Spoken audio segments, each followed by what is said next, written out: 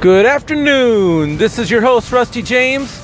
It is Friday, August 14, 2015, and this is The Ride.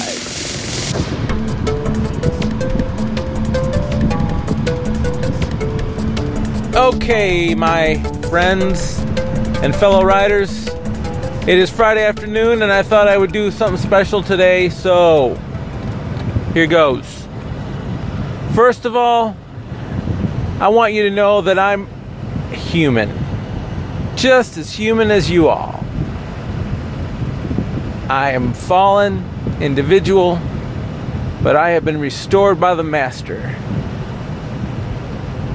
And if you listen to this morning's podcast, you'd know that I was giving you all sorts of encouragement to be gracious in your families.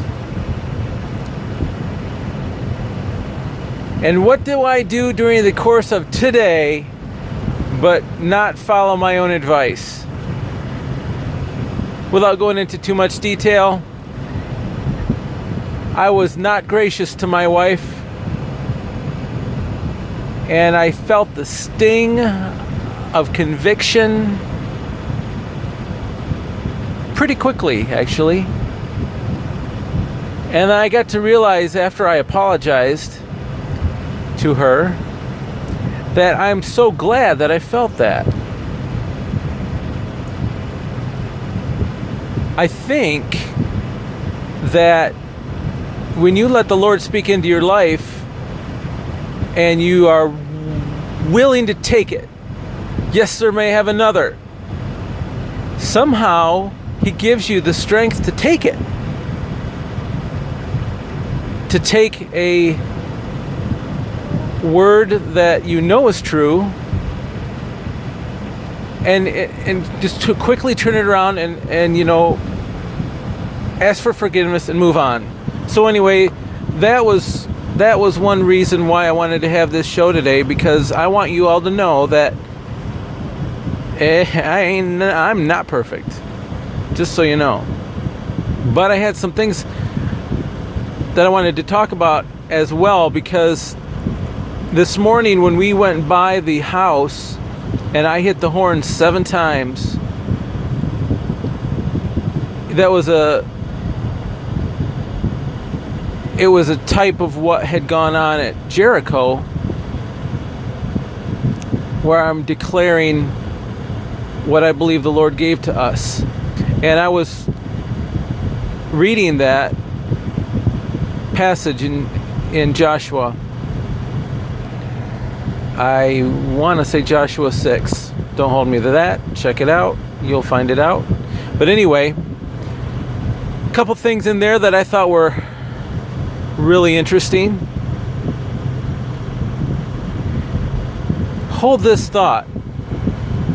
When you hear the word outrageous, hey man, that's outrageous. Do you want to be outrageous? I think most of the time I'd like to be outrageous. Do things that are outrageous, unexpected. But if I do something outrageous, the way God sees outrageous, let's say you don't want to go there. There's a point in Joshua where he says, what you have done is an outrageous thing. And then I got to think about the word. Outrage us. It caused outrage. You don't want to cause outrage. We'll get to that in a minute. You know, when Joshua and the army of Israel had gone around Jericho, each day they would go around once and they would do the horns, but they were told to be silent. I thought that was kind of interesting. I bet you the people in Jericho would look down from their fortified city and think, what do they think they're doing? I mean, they were told not to be loud. They were told to be quiet, except for the horn. And I'm thinking, the enemies of Israel, the people in Jericho, are probably laughing. Like, what do you think you're up to? You're not doing anything. You're not doing anything that looks like it's going to do us any damage. In other words, you're not getting any closer to what you want at all. But Israel continued to obey what they were commanded to do through the word from God given to them. Every day they would go around, do the horns, and be quiet. And the word of the Lord was, you do this 6 days, and then on the 7th day, you go around it 7 times, blow the horns, and give a shout, for I have given you the city. So, by the 6th day, they're like, man, those people are just ridiculing us. We're not doing anything. And that spoke to me, as a Christian, that there are certain things in our society and our culture and stuff where we're standing firm in what we believe and what we declare is a truth, even though the enemy or the world is kind of laughing, saying, well, what you're doing doesn't get you any closer to any goal that we see. And that's the key. The world doesn't see the goal. We've got our eye on the goal. The goal isn't some far off pipe dream. The goal is simply having the Lord God in our life. Because that in and of itself is really the goal. But the world looks at that and says, you're just a bunch of deluded fools. You got nothing going on. It doesn't look to us like you've got anything going on. And yet we are obeying God. And there will be a point when we go around the city 7 times. I bet you the second time around, that 7th day, the second time they've gone around, the people in Jericho are probably going, what's going on? Elbow, elbow, elbow to his neighbor. Wait a minute. Every day they just do it 1 time, and they don't say anything. What's going on? I'm starting to get goosebumps. There's something different going on. 7 times they go around. And then they give the war cry. Now, this is the other thing. They were told to shout. Joshua gave the word for them to shout. They said, don't do it until I tell you. And he said, I'm telling you when to do it. And when he told them to do it, they were to shout because the Lord had given them the city. Not that the Lord was about to give them the city. The Lord had given them the city. Do you know what I think? I think the Lord gave them the city on the first day, and they were obediently walking out His directions for that culmination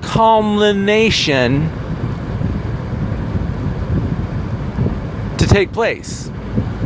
Shout, for I have given you the city. So, when you're going through life and you're wondering why I don't see what this is doing, me being obedient to Scripture, I don't see any benefit here. I don't see any results. You've been given the city, my friend.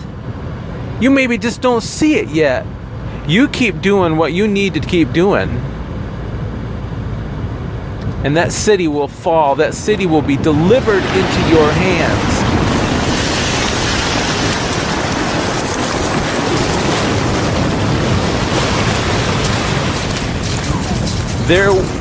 there was a command that Israel had. The city,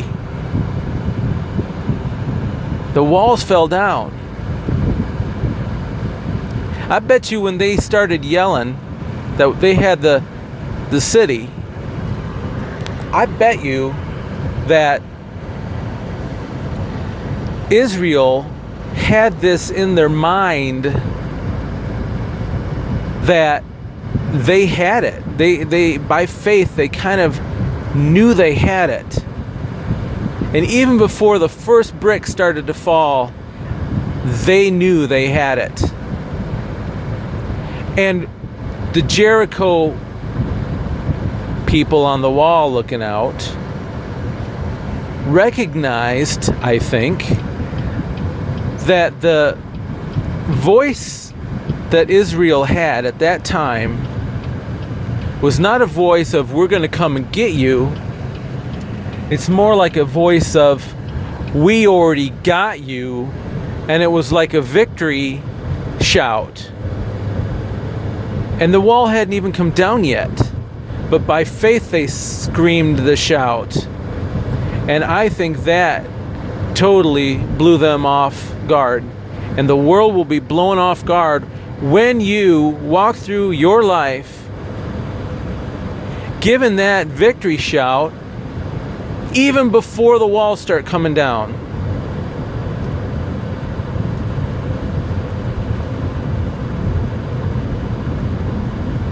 So my encouragement to you is those things that you struggle with, you declare that you already won that victory.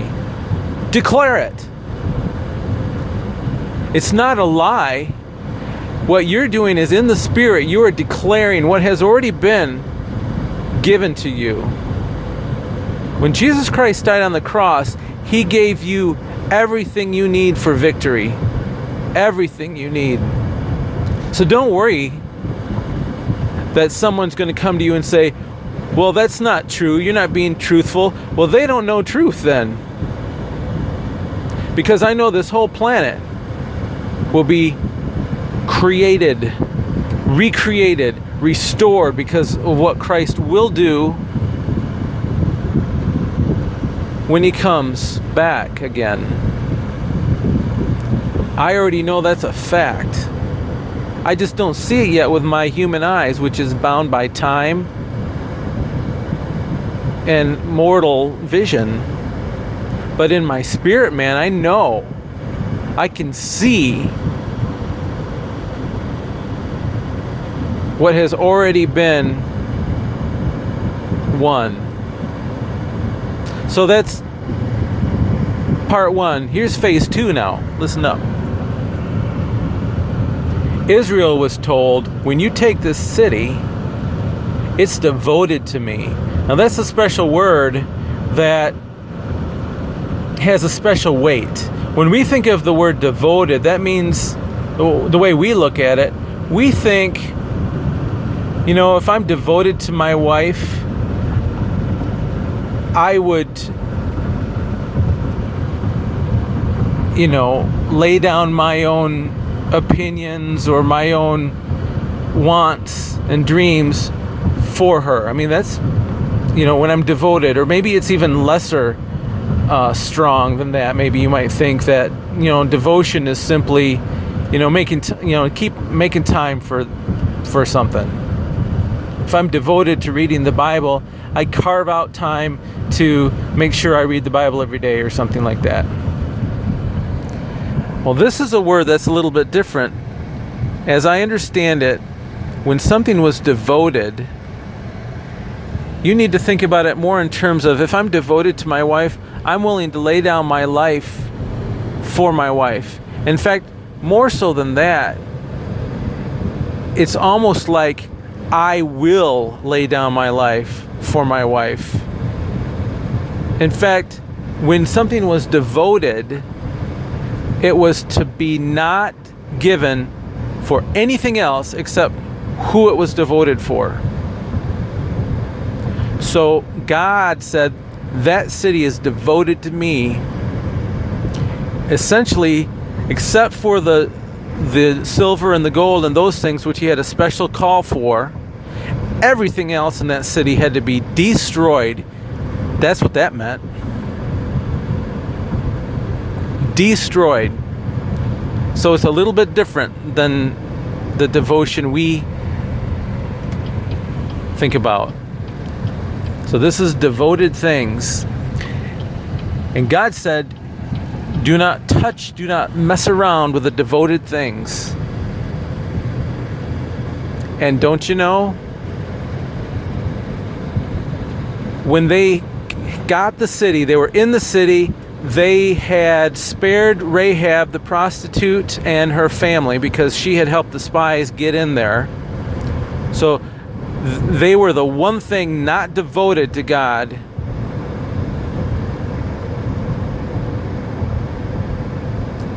In the term that I'm using, in the way that it was used. Okay, so they were spared. They were given a place to live outside the city. See if you can find Rahab in the genealogy of Jesus in the first part of Matthew. I'm just curious. Anyway,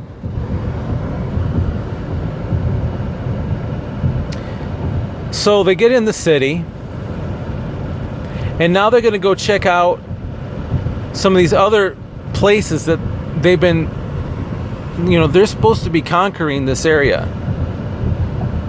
They scout out this area. They go to this place. Oh, this is just a small settlement. We can handle these guys. We'll just bring a small contingent of our army and take them out. Conquer them, because hey, look, God gave us Jericho, this crazy fortified place. This will be like a walk in the park. So they went to go take care of business, and they got trounced.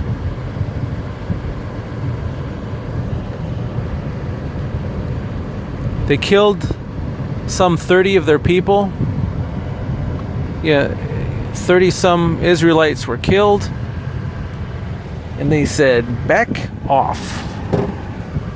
They came back, gave the report. Joshua tore his clothes, fell on his face, and was wondering, what's going on? I thought you said, didn't we see that the wall came down, and aren't you with us? Blah, blah, blah.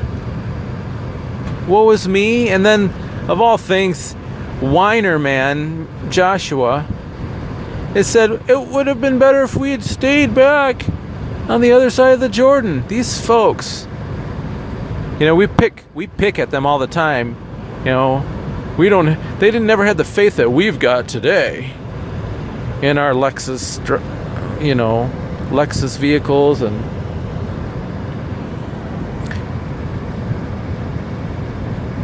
we laugh at them because they didn't have faith and they wanted to go back. Because God, you just let us get trashed by the enemy.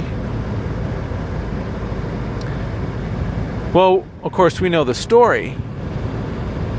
Somebody didn't honor God and messed around with the devoted things, the things that were supposed to be destroyed because they were for God. They were to be destroyed, gone, baby, burn it up. And they hung on to it.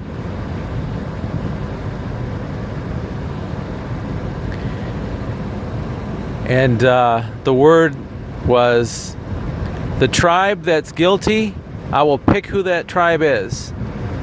The clan within that tribe that's guilty, I will pick that clan out. The family within that clan, I will pick that family out. And the individual in that family, I will pick that individual out. In other words, God knows if you're messing with the devoted things. Don't be messing with the devoted things.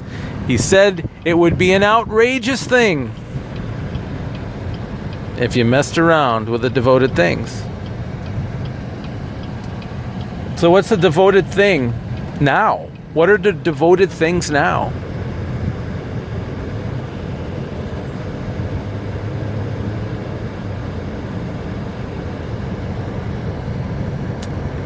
If we look at the story,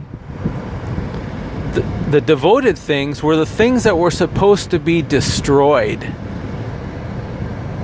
You know why they were to be destroyed? Because it would get their mind off of their supplier.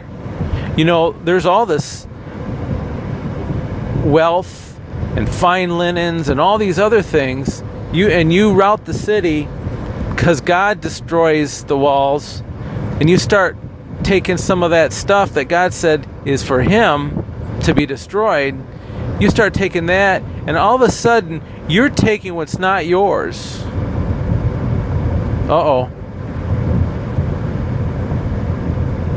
Taking what's not yours. Yikes. I'm feeling a little bit of pain here. That means I can't be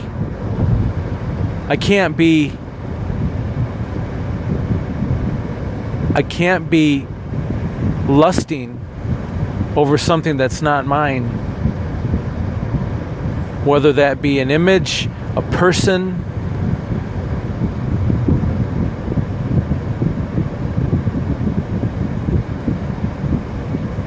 wealth.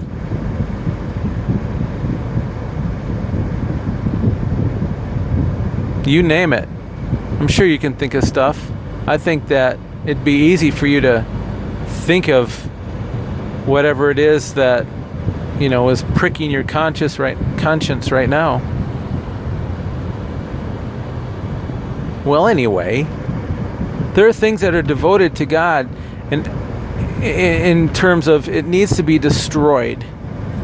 This guy was holding on to this stuff, hiding it in his tent. It was in his home. It was hidden. It was hidden because he knew what he had done was wrong. If he didn't know that, it wouldn't have needed to be hidden. So what things are you hiding? You don't want God to be outraged. Now we live in a period of grace where if we fail, he says, bring it to me, confess your sins one to another, and he has mercy to forgive. Not so lucky this guy. Not so lucky this guy and his family. Not so lucky this guy and his family and his animals and his tent and his clothes and his money.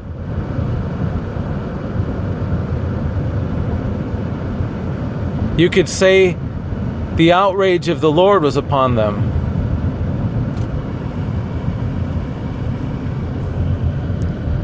And they were killed and buried under stones in a field. Before you say that God is so mean and stuff, what about the 30-some people that died just doing what they were supposed to do, what they were commanded to do? Because the sin was in the camp that had happened. So before you feel all bad for this guy, why don't you go talk to the widow of the guy who died, the week before. Well, anyway, how does that apply to today? You know how it applies to today. Get rid of those devoted things. There are things that are just, they don't need to be in your tent. Get them gone.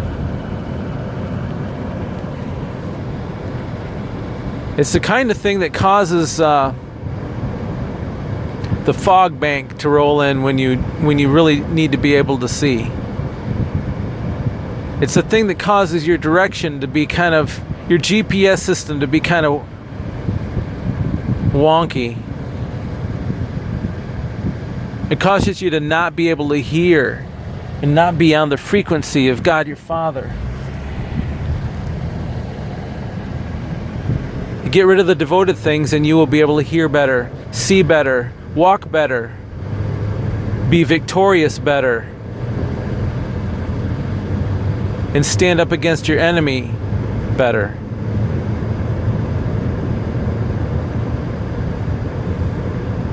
I don't know. Sounds good to me. It's the walking it out that's the tougher part. But you know what? Spirit of God is in you. Spirit of God can help you walk these things out.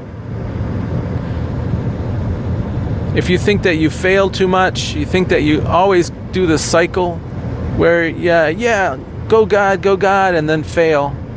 And then you say, go God, let's live for God, and then you fail.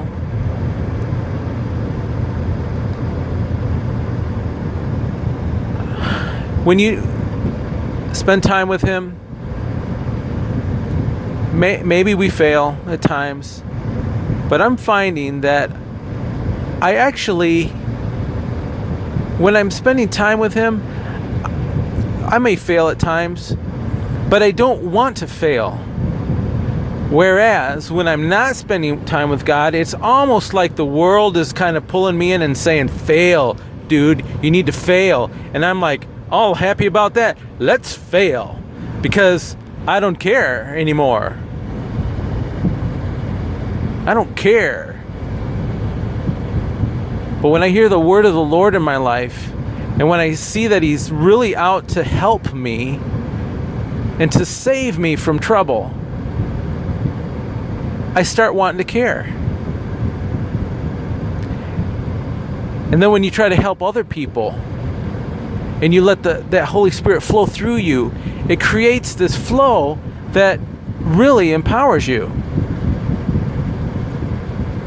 So let's do that. Devoted things, gone. And grace and mercy of our Lord and Savior in the house. Every day is a step of faith, and we're just walking closer and closer every day. How about that? I want you guys to stay tuned for tomorrow. I got a special event going on, another interview